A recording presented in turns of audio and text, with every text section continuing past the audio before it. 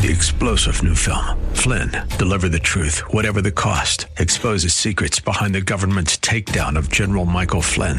Flynn knew what the intel world had been up to. He ordered the first audit of the use of contractors. This set off alarm bells. He told the truth. He was the most dangerous person for Donald Trump to hire. They had to get rid of Flynn.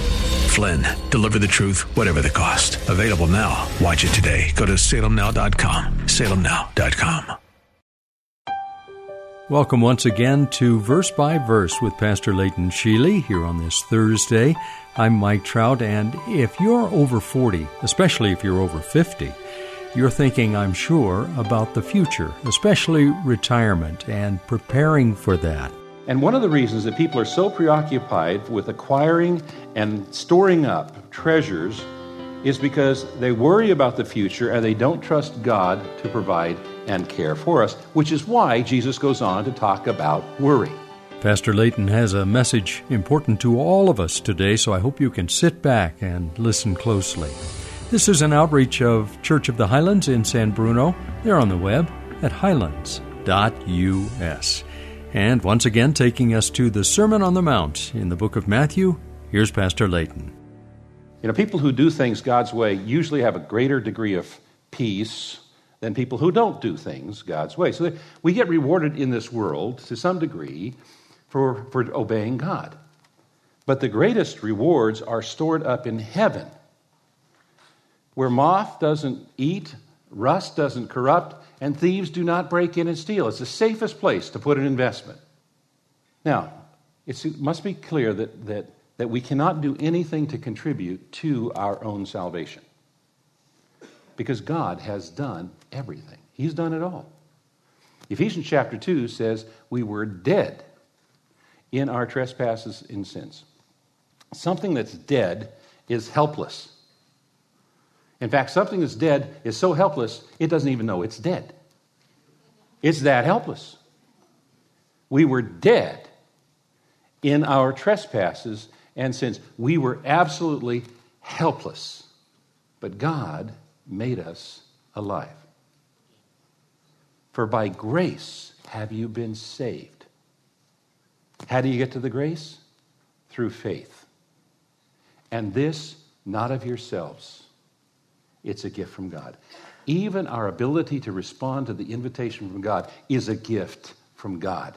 He has done everything for our salvation. If there is any part that we play in our salvation, it's accepting God's gift. So there's nothing we can do to contribute to our salvation, but there is something we can do to store up treasure in heaven, so it's waiting when we get there. And the only way to do that is to do what God rewards.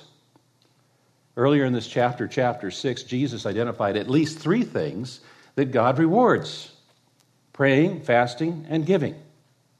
And in each case, Jesus said, the Father who sees in secret will reward you. God sees everything, even stuff we think we're doing in secret, whether it's good, bad, or otherwise. If it's good, He rewards things that we do, even if we do them in secret. And then we're also told by Jesus that God knows everything. Earlier in the chapter, He said, your Father knows what you need before you ask Him. He's going to repeat, your Father already knows, in the passage we study today. The purpose of prayer is not to inform God of our needs. One of the phrases that we're never going to hear from God is, really, I didn't know that. Thank you for telling me. You know, God knows everything. He sees everything, He knows everything, and He rewards. He is proactive. He takes action. That provides a preface for what we're going to study today, which is in the subject of worry. Pastor Hooper mentioned about the song where I think some of us are familiar with, Don't Worry, Be Happy. You know, it's not exactly scriptural. Well, I'm not so sure about that, because sort of we could say, don't worry, be contented, which some people might interpret, be happy. But if that's the case, the author of the song, it wasn't an original concept. He got it from the scriptures. Now, our study today is really going to begin around verse 24, but I'd like to begin reading at verse 19 to provide an immediate context. And it's important for us to understand the value of context, because the context is what helps us give clarity of meaning. Let me give you an example. Blue. All right, now I just gave you a word. The word is blue. You're all familiar with the word. Some of you saw a color, blue. Some of you saw a feeling. I'm feeling blue. So which blue am I talking about? Well, we have to understand the meaning of that word from its immediate context. And that immediate context is formed in a broader context, and a broader context, and a broader context, and so forth.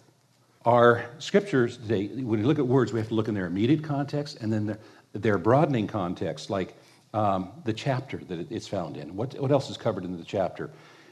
In this case, the Sermon on the Mount, which covers multiple chapters.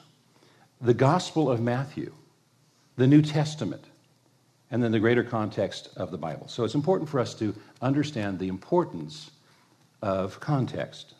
Reading from verse 19, do not lay up for yourselves treasures on earth, where moth and rust destroy and where thieves break in and steal, but lay up for yourselves treasures in heaven, where neither moth nor rust destroys and where thieves do not break in and steal. For where your treasure is, there your heart will be also. The eye is the lamp of the body. And so if your eye is healthy, your whole body will be full of light. But if your eye is bad, your whole body will be full of darkness. If then the light in you is darkness, how great is the darkness? No one can serve two masters, for either he will hate the one and love the other, or he'll be devoted to the one and despise the other. You cannot serve God and money, or mammon. And this is the portion we studied when last we met. And one of the reasons that people are so preoccupied with acquiring and storing up treasures is because they worry about the future and they don't trust God to provide and care for us, which is why Jesus goes on to talk about worry. Therefore, I tell you, do not be anxious, do not worry about your life, what you will eat or what you will drink, nor about your body, what you'll put on. Is not life more than food and the body more than clothing? Well, look at the birds of the air. They neither sow nor reap nor gather into barns, and yet your heavenly Father feeds them. And are not you of more value than they? And which of you, by being anxious, can add a single hour to his span of life? And why are you anxious about clothing? Consider the lilies of the field, how they grow. They neither spin or they neither toil nor spin. And yet I tell you, even Solomon, in all of his glory, was not arrayed like one of these.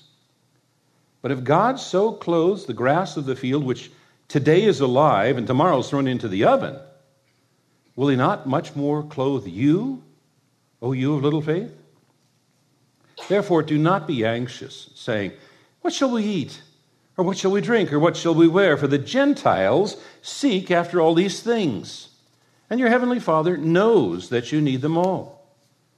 But seek first the kingdom of God and his righteousness.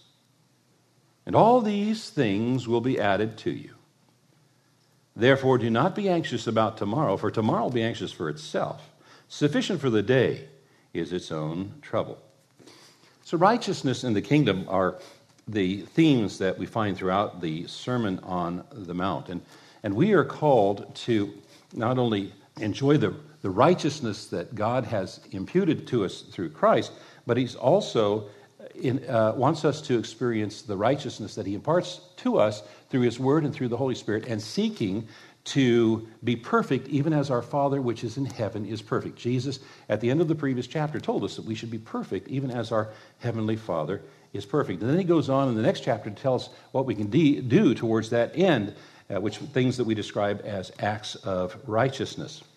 But this was a theme of the writings of the New Testament. The foundation was laid here by Jesus Christ. Now, in the previous section that we studied, beginning at verse 19, Jesus was focusing on our attitude towards luxury. And here in the section we're going to study today, he is focusing on our attitude towards necessities, eating and drinking and clothes and such thing. The first passage is directed more towards those who might be considered rich or wealthy. The passage today is directed more towards those who are not rich. Now, both rich and those who are not rich have spiritual challenges.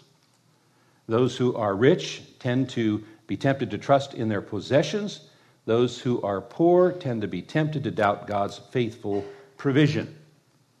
But whether we're rich or not so rich, our attitude towards material possessions is one of the most reliable marks of our spiritual condition. You see, this issue of wealth and money is not insignificant in the eyes of the Lord. He makes that manifestly clear in His Word, by how much of His Word talks about money and wealth. Did you know that 16 of the 38 parables of Jesus, 16 out of 38, deal with money? That 1 out of 10 verses in the New Testament deals with money. That Scripture offers about 500 verses on prayer, fewer than 500 on faith, but over 2,000 on money. So it's obvious from Scripture that this is an issue, it is a priority. The believer's attitude towards money and possessions is or should be very important. Now, the command here, do not worry